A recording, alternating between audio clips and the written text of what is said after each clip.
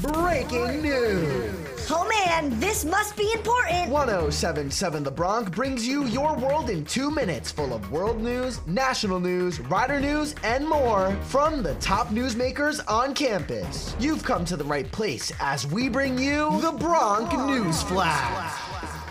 This is your Bronc News Flash, your world in 2 minutes. I'm Alexander Junge from Rider University.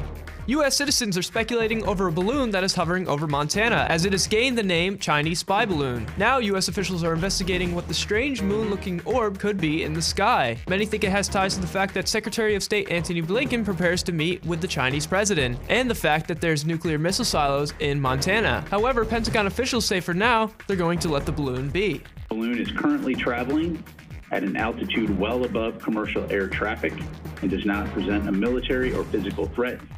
After a long and emotional debate, Congresswoman Ilhan Omar, a refugee from Somalia and one of the first Muslim women to be on the House of Representatives, has been voted off the Foreign Affairs Committee. Republicans pointed to the tweets that she made years ago, where they claimed she spread anti-Semitic stereotypes, peddled anti-Israeli rhetoric, and brought dishonor to the House of Representatives. House Speaker Kevin McCarthy spoke about her comments and deemed her irresponsible to be on foreign affairs. We're not removing her from other committees. We just do not believe when it comes to foreign affairs, especially the responsibility of that position around the world with the comments that you make. She shouldn't serve there.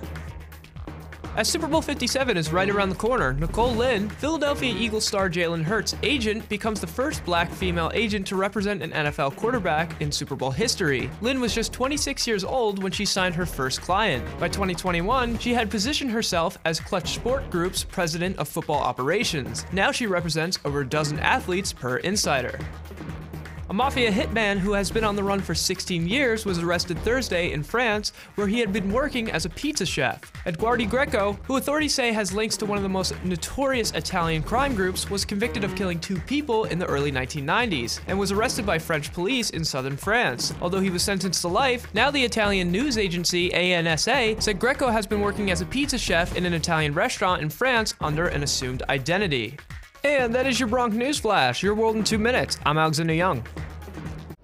This has been the Bronc News Flash on 1077 The Bronc. Oh man, that was pretty important stuff. Missed your world in 2 minutes? You can listen to past episodes at 1077thebronc.com/Bronc News Flash on your favorite podcasting platforms. We'll see you next time as we get back to the biggest hits and best variety only on 1077 The Bronc. Sweet.